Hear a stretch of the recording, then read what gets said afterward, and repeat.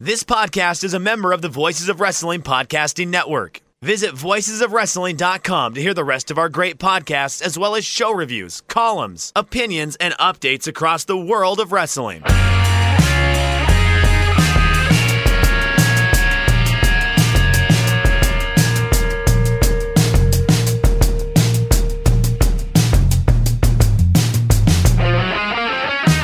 Shake Them Ropes, episode 304. Jeff Hawkins here, struggling through a head cold along with Chris Novembrino.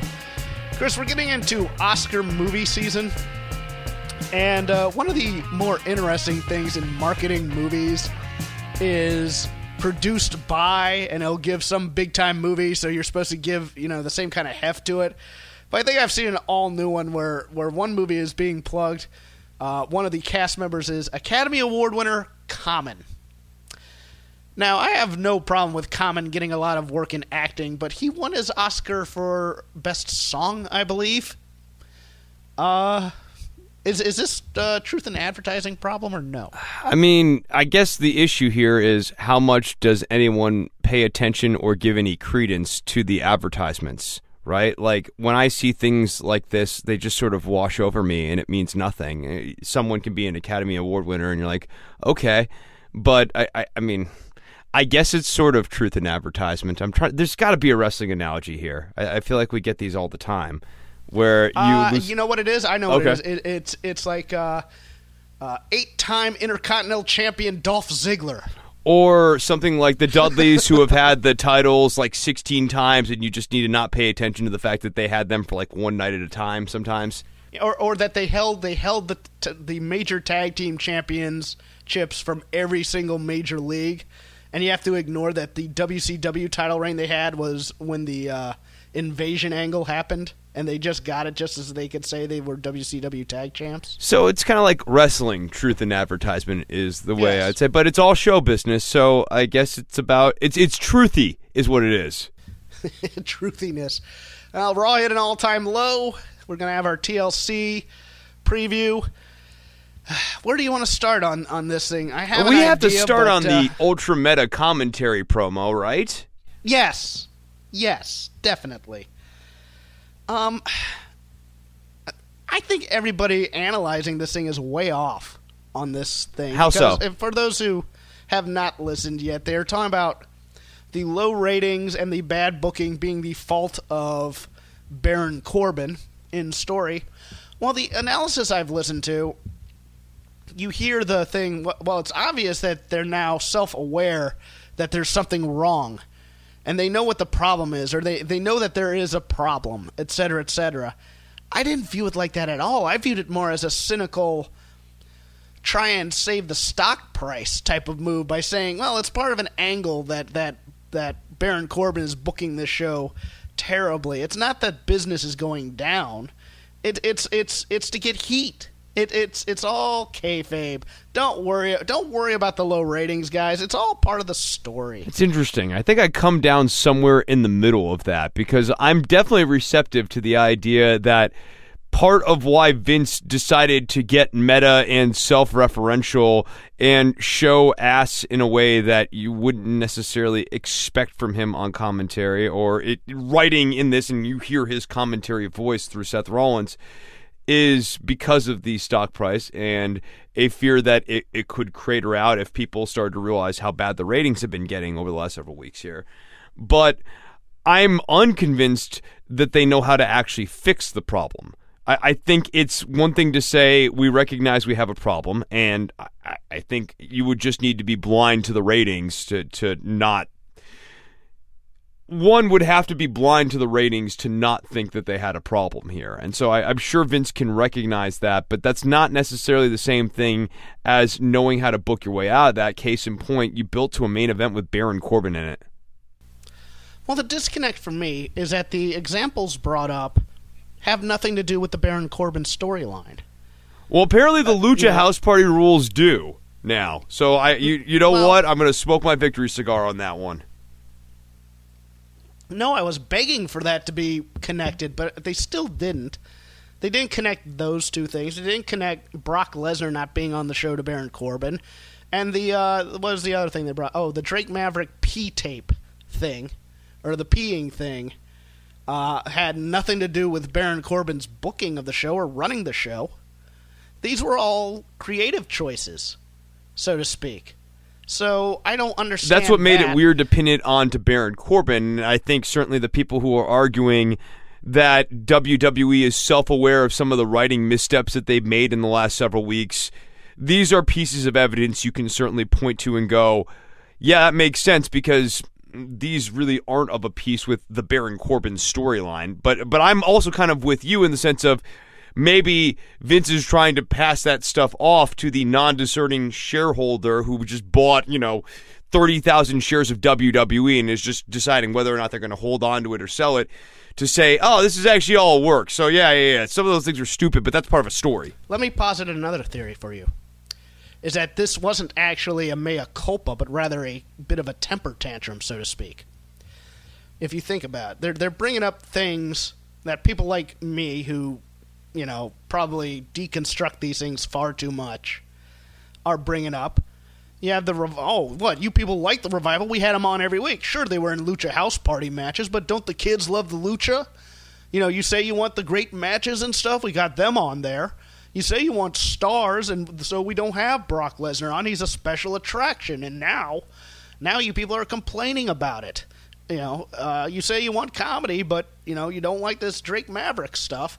And then you combine that with, there was also a promo on here, I think it was Dean Ambrose talking about internet fans. And then you also had the kind of weird thing where the Elias promo, they were only in LA 3 weeks ago. I took the shots at maybe Vince not liking the crowd or the response or the ticket sales of Survivor Series or something in LA.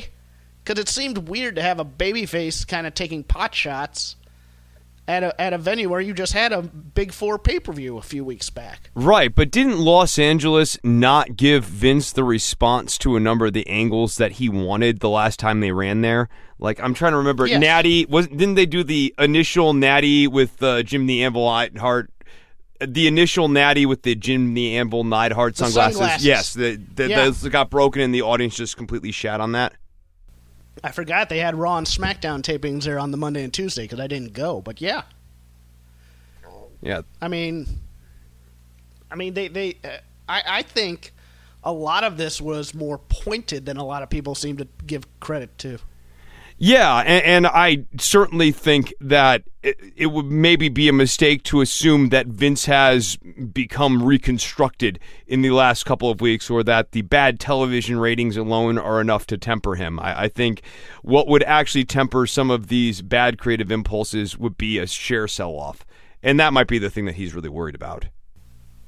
Well, he just sold shares to help fund this XFL thing last week. And he hopes that the other shareholders completely buy that narrative and don't think there's something else going on. I also think one of the narratives going around is that Vince knew what the problem with live events was, and I think on these Raw and SmackDown tapings, one of the reasons you're seeing a lot more of the live skits in front of the audience as opposed to backstage is that's what they think the cure is. The cure is a few more skits, a few fewer matches, but the matches that they have are pretty good.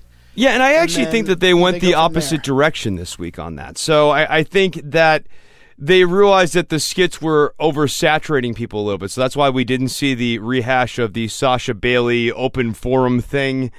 And I think that there was a little bit more of a push towards matches, but then we actually get into the actual matches here on this Raw, and it was a little more hit or miss.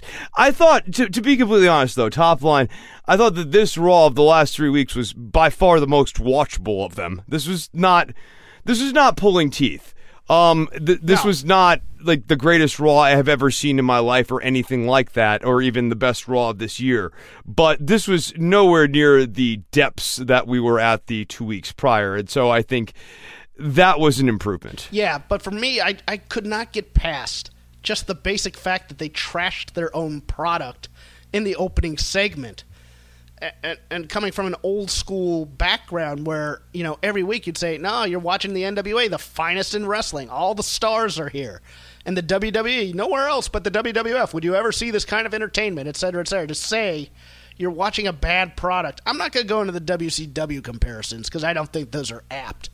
No, the problem is you're not firing Baron Corbin, because if you want to scapegoat the garbage booking of the last several weeks here, what really should have happened is that Baron Corbin should have been relieved of duty. So they really tried to have their cake. They really tried to have their cake and eat it too.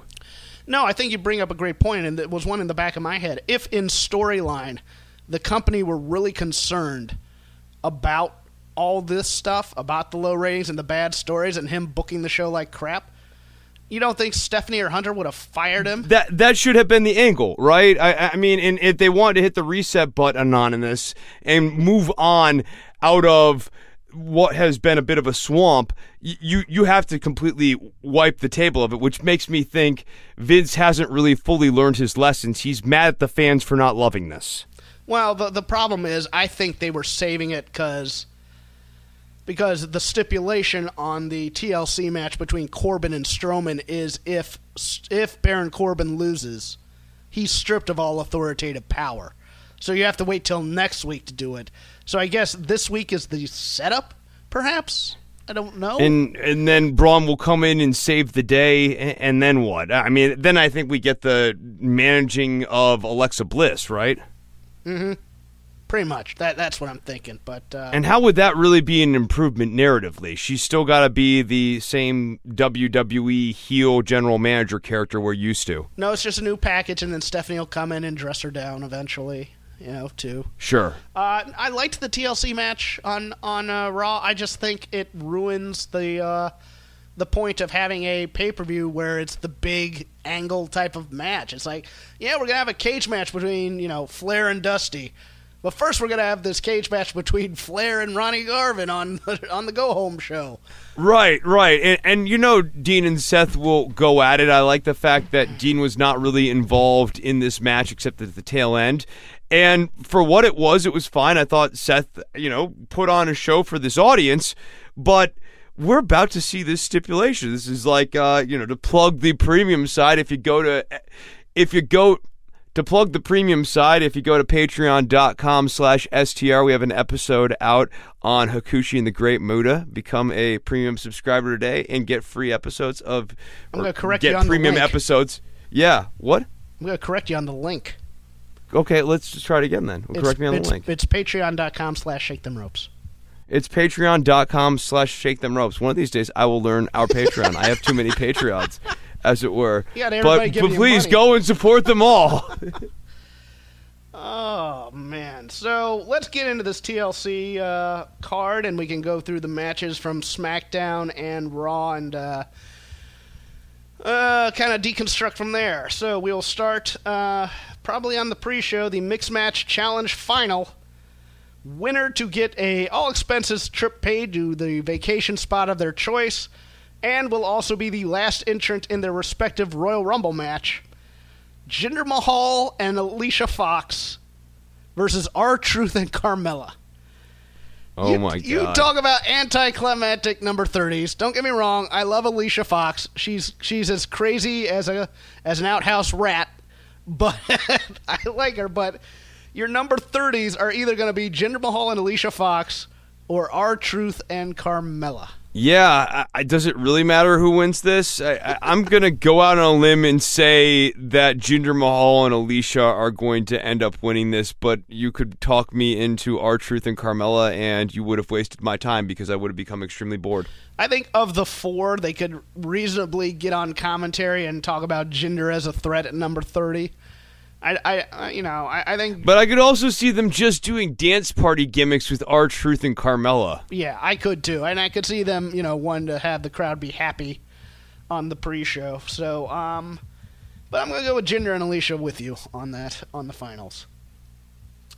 Rey Mysterio versus Randy Orton in a chairs match. How do you see this? I'm going to say Randy Orton wins this match. I feel like they're still in the process of building up Randy Orton for whatever it is, and they don't have a real vision for what they're doing with Rey right now, so they'll probably just restart him afterwards. Rey is a bit of a nostalgia act. I still think they view Randy as a big star they can heat up at any time. I agree. I think Randy Orton wins this one. Single match for the WWE Cruiserweight Championship. Buddy Murphy taking on Cedric Alexander. I got Buddy going over here. Well, I'll fold in also today on SmackDown the debut of Mustafa Ali on SmackDown Live, taking on Daniel Bryan. What did you think of that? I liked that. I thought that was a great way to debut Mustafa Ali inside the ring. The Daniel Bryan promo with Mustafa Ali where we turned into "What do you drive?" Ugh. We are the only two people that I've heard that don't like this Daniel Bryan character. Really? Yeah. Everybody else thinks it's great. we cover a broad spectrum of the political range here, so it's actually interesting that this is a direct hit with other people. Yeah, no, every other wrestling pundit I've listened to on a variety of platforms, man, I love this Daniel Bryan character. It's so great. I'm like, okay, am I wrong? Maybe this is like, what's the Polar Express where we just can't hear the bell anymore, Jeff? So you think Buddy Murphy goes over Cedric? Yeah, because I think we're slowly beginning that Cedric heel turn story, and I think in order to get there, you have to have Buddy retain. I'm thinking that as well. I think Cedric gets tired of losing, and I think he just snaps. I think this is the breaking point. Still going to be a great match. Still expecting. Oh yeah, this is gonna be a really good match. He's gonna try that final stretch where Cedric is locked in, and he's trying his ass off, and he's really trying to get that win. You're gonna feel his desperation. I think it's gonna be very rewarding. I fully expect this after the kind of the bad reaction of the Cruiserweight match on Survivor Series. I expect this to be back on the pre-show. Sorry to say. Unfortunately, I think so too. Natty versus Ruby Riott in a tables match. We had a cutout of Jim Neidhart on a table. You put my father on a table. That's my dad, and he's on a table. You broke my sunglasses, and you ruined his legacy. And it was hard for me to get a job here because Bret Hart, a guy who's tangentially related to me, punched out Vince McMahon 25 years ago. Something that all the kids can definitely relate to. You know, what's funny is that, like, in Vince's mind, when you say Montreal Screwjob, it's supposed to stand in... It's his greatest feat. It's his greatest feat. In his mind, and it's supposed to stand in for this is a work shoot. That all the other stuff is kind of fake, but this is kind of real. And it's 25 years ago, and this audience of children who are between 10 and 12 have really no frame of reference for this other than the once annual mention of the Montreal Screwjob, which they don't understand. I'll say this, Ruby Riott is really good in the role that she's playing here. The material's not up to her level of acting, but as a mustache-twirling... scenery-chewing bad guy, I think she's doing great here. Yeah, no, she's fine. It's just, it's ridiculous to have to try to generate outrage over putting one's father on a table. Yeah. The Bar, Cesaro and Sheamus versus the New Day versus the Usos in a triple threat tag team match. We had a rap battle today. Nothing. This was fun. These are dumb, but the Usos, their rap was very sophisticated and very complicated, and I'm impressed that they could remember all of those bars. They did a really good job, but I thought that this was deliciously stupid. It's deliciously stupid. They obviously tried to avoid taking real shots at either team, like the first rap battle where I believe it was the Usos went after Xavier Woods and his sex tape issue. Yeah, that was more fun. This was not as fun as that's the first been retconned out battle. of existence on the network. Has it? That's yes. funny. I liked the Usos in this. They always bring that sense of menace here. I liked the New Day selling the Usos rap. I thought that was fantastic too. Look, these three teams are great in the ring, even if the Bar don't do much for me as an act per se. But I think, who do you have? I am going to say that the Bar retain. I'm going to go with a title change on the Usos. Okay, I could see that too. I don't know why. That was my second. I don't think it's going back to the New Day. So I was kind of splitting between the Bar and the Usos, and when in doubt, I go for a retention. But I'm not married to it. Yeah, I could see them just wanting something new, but not wanting the New Day to have another title run just yet. Yeah. Elias versus Bobby Lashley in a ladder match. A guitar will be suspended above the ring, and the first to retrieve it can use it as a weapon. Oh, Jeff. Elias took on Leo Rush on Monday. We need to talk about the stipulation. I need to talk about the stipulation. Jeff, if you're going to have something at the top of the ladder, it needs to be a more formidable weapon than the ladder itself. What, a balsa wood guitar doesn't do it for you? I would rather hit somebody with a ladder and not try to climb a ladder to grab a piece of wood to hit them with it. Well, I thought, as much as 205 Live guys this week seem to be the sacrificial lamb for both shows, I liked Leo Rush and Elias for what it was. Yeah, I don't need Leo Rush wrestling in this character. It actually, I think, takes away from the act. A little bit. But I think since Bobby Lashley and Leo Rush got the upper hand on Monday, I think Elias gets the win somehow. Yeah, I think that's right. I think, and they also want to really solidify and cement this babyface push. So I could see that. Also, I think what'll happen is. Rollins is going to start uniting a ragtag bunch of people, and it's going to involve Elias and maybe like Finn Balor and some other people.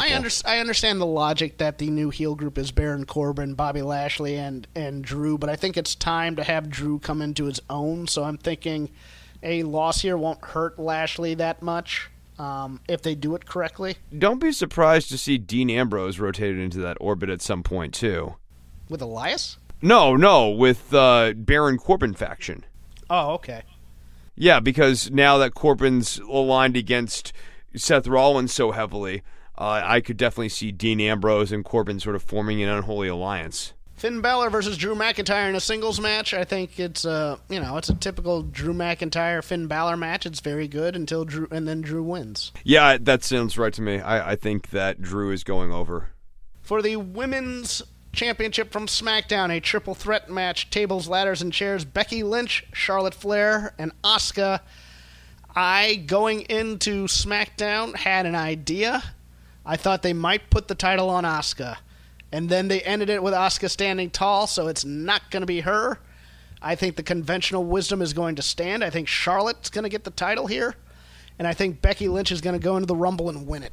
Yeah, I think that's right. I think Charlotte is going to go into ruthless aggression mode here, and she is going to... I think this is where she turns heel. Here's my only thing keeping me from that.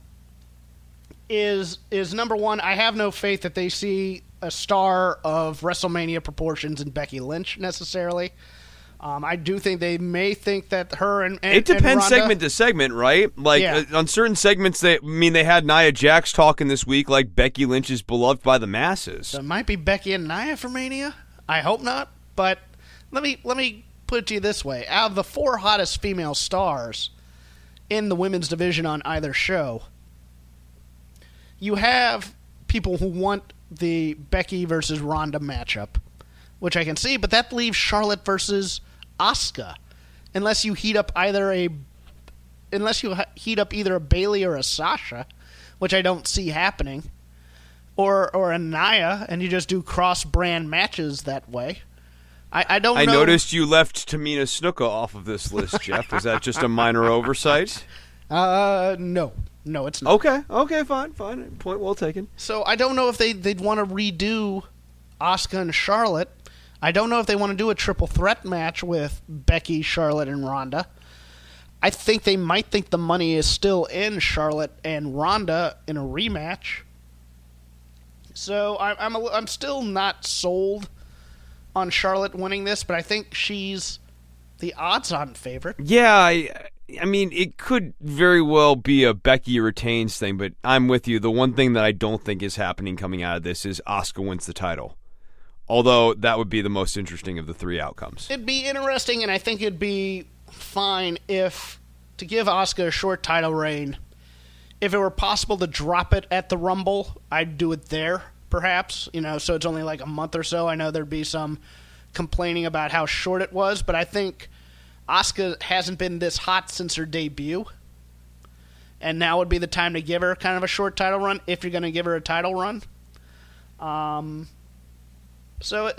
I think she's the interesting choice. And then we see who wins the Rumble. But I think the storyline is going to be Charlotte wins the title here. Becky comes in early or maybe midway through the Rumble, has to fight her way through it. So she's the man, and she eventually picks. She teases picking Charlotte, but then picks Ronda. What comes after that? Who knows? I'm only going through Mania now. I'm not. Well, I'm asking you what comes after that in terms of matches. Like, what's our next match? Daniel Bryan versus AJ Styles for the WWE Championship. I think Daniel Bryan retains here. I think he retains, and I think it's kind of a redo of Nakamura and AJ Styles, where they have a great match. Daniel Bryan kicks AJ Styles in the balls. DQ. Yeah, because I think maybe the running gag is going to be that Daniel Bryan keeps doing unconscionable things, and he just goes, I just kicked that person in the nuts the one time. And also that one time where I hit AJ Styles in the back of the head with the steel chair. And there was this other time. And eventually the list gets kind of comically long of bad things that Daniel Bryan has done. Oh, and AJ Styles has been known to be susceptible to people hitting him in the balls. It's true. It's true. Nakamura did like 4 straight pay-per-views. We call that a sprained groin in the business. Ronda Rousey versus Nia Jax for the Raw Women's Championship. I see no way Nia Jax is given the title here. No, absolutely not. That just seems like a total dead end because you give the title back to her, and then Ronda would have to have a rematch with Nia. Nia's... They know she's not good. It's why they're not even having her do squash matches going into this match. They're keeping her working. Baron Corbin versus Braun Strowman in a tables, ladders, and chairs match. If Braun Strowman wins, he will receive a Universal Championship match at the Royal Rumble, and Corbin will be stripped of authoritative power. If Corbin wins, he becomes the full-time general manager of Raw. Let's remember that stipulations don't really matter because they can always be retconned on Monday. There's a ongoing storyline. Will Braun Strowman show up for the match? Or will I he just have to don't forfeit? think he'll make it. Yeah, I think he's just going to have to forfeit. That's what I think is going to happen here. Actually, so I have come around to my chagrin on a feeling of I think Corbin might win this match somehow. I was leaning towards that as well, but with Heath Slater being the cause for Braun Strowman losing, I think he does show up. I think he ends up killing Corbin. I think he ends up killing Heath Slater, but I think he might end up losing. Yeah, I think that's where we're going here. I think then Corbin ends up being your GM still. Yeah, and then Braun Strowman wins the Royal Rumble, gets the title match against Lesnar. Because he's got to overcome odds and stuff. Like, you know, I mean, that is always going to be the issue with the Braun Strowman characters. He's so big that overcoming the odds doesn't come in the form of a giant guy in the ring for this character. It's going to be against the system and that sort of stuff. He's going to have to always smash objects and things and not necessarily people as a babyface. That said, would not shock me at all if Alexa Bliss is made full-time general manager on Monday. Yeah, I mean, I could see it the other way, too, where they go, the Baron Corbin thing's not working. We can try to write off all of the bad ratings on the Baron Corbin angle. I don't know. The problem with blaming all of the bad ratings on the Baron Corbin storyline is it just doesn't quite add up. And I think at some point, people are going to realize that. How many and how fast? That's an open question. That is, if you think Braun Strowman is in the main event at WrestleMania, because there is a good possibility that it could be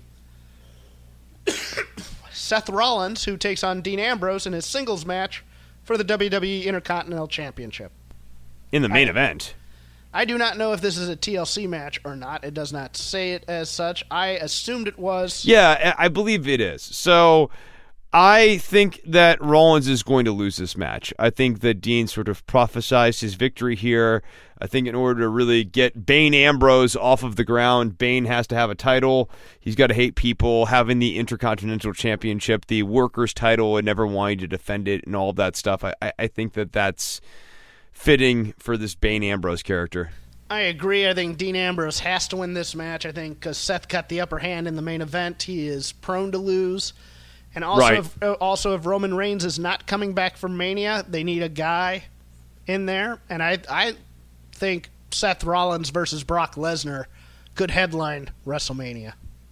Yeah, I could totally see that. And more we're than still...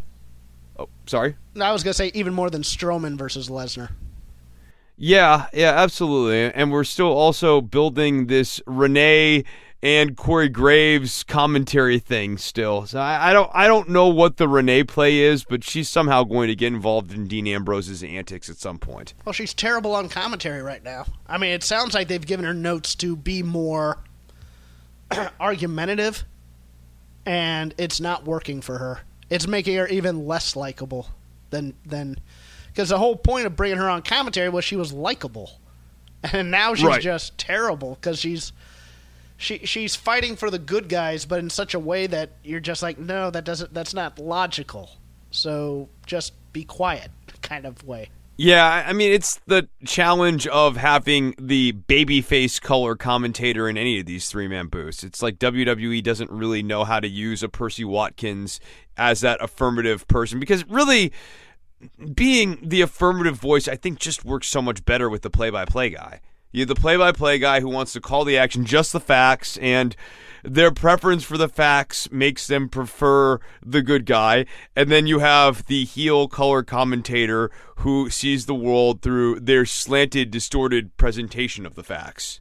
Anything else on the main roster that got your eye? No, I guess we can talk a little bit about SmackDown, just the sense that I thought that this week's SmackDown was very, very watchable, flow-wise. I'll tell you something. Yeah. I don't understand the Miz Shane McMahon story. It's straight. I feel like they're turning Miz babyface is what they're doing. But boy, let's stop real quickly and talk about Shane McMahon. This is I don't often watch wrestling and have this thought because I'm realistic about my actual abilities physically. But I know for a fact that I could go in and throw better punches than Shane McMahon does. Well, my thing is this. We thought that after Crown Jewel, that the reason that Shane McMahon was made best in the world was he was eventually going to make this heel turn at Survivor Series, and we're going to go all the way through that, and we're going to get just more evil McMahons on TV, etc., etc. Now it looks like they've kind of pulled the plug on that, and Shane's going to be the heel, or Shane's going to be the babyface, and Miz is now obsessed with calling himself the best in the world and wanting the trophy in such a comedic way that nobody can take him seriously, so he's coming off as a babyface. Well, and then the rejected handshake. I mean, the crowd, they had him stick out the hand, and the crowd was like, "Aw," when Miz got his handshake rejected. So I do think they're keeping him face, and maybe this goes back to the triple threat match and sort of tells us where we're going on that. The Bar retains, and then the Miz and Shane defeat the Bar. Oh, no. Please don't tell me there's going to be a tag team title run for Miz and Shane. Why else would you be telling the story? Oh, God. I hadn't even pondered that. I thought it was going to turn into like Miz versus Shane at Mania, perhaps. Maybe, but I think there's a way station there. It's a long time until Mania. I'm trying to find out the... You're trying to fight against this potentiality. You're like, no, I don't want to watch a Miz Shane title run. I think you're going to have to, my friend. Let's see. Yo, do you need me to vamp? So now's a great time for me to try to remind you the Patreon for Shake Them Ropes. So it's not patreon.com/STR. That's nothing. Don't go there. Go to patreon.com/Shake Them Ropes. You can support the show. Kick us, $1, $5 every month. We put out premium episodes. You can check those out. But hey, we put out 304 of these fine podcasts, and you've probably enjoyed a few. So go over to patreon.com/Shake Them Ropes today. That was a good vamp, right? I did a good job there. Come on, Jeff. It was. I was trying to find the identity of who the Vegas boys were, and it looks like it's a couple of local Nevada kids. Some boys from Vegas, huh? Yeah. I was just wondering if they had worked anywhere else or something, but it looks like they're fairly new. But, yeah, oh, man, I hadn't even thought of a tag team title run for Shane and The Miz, and now that makes me rethink. Now it's all you can Usos. think of. Well, now I think you're right that the Bar win. because that makes too much sense to me. Yeah, I think that's the only way out. And then the Usos do something else. I don't know. Maybe the Usos even hop brands at some point here. I've suffered long enough. Let's cut this show off. You can follow me at CrapGame13. You can follow him at Chris Novembrino. Chris, go ahead and plug whatever else you want to plug. I have so many things. I can plug so many different things. At ChrisNovembrino. That's my homepage on Twitter, at Chris Novembrino. You can go to don'tworry.tv and find Don't Worry About the Government. That is my news and politics podcast. I just dropped another episode on Sunday, but there will be another episode out probably today as you're listening to this episode of Shake Them Ropes. So be on the lookout for that on iTunes and Stitcher. And I want to plug one other thing that I have been associated with, kind of behind the scenes more than obviously on the microphone. Although I do appear in a couple of episodes on the mic too, and that is Vices by Bruce Carlson. It is a podcast that takes a look at the different vice presidents that we've had. So odds are you know a fair amount of the presidents off the top of your head, but odds are if you had to try to name vice presidents who didn't become president, it gets a little rocky. And that's where Vices comes in. So check it out. You can find it on iTunes and Stitcher. Vices by Bruce Carlson. Thanks for listening. I hope to have my voice back and to be less stuffy on Thursday. You'll always be stuffy to me.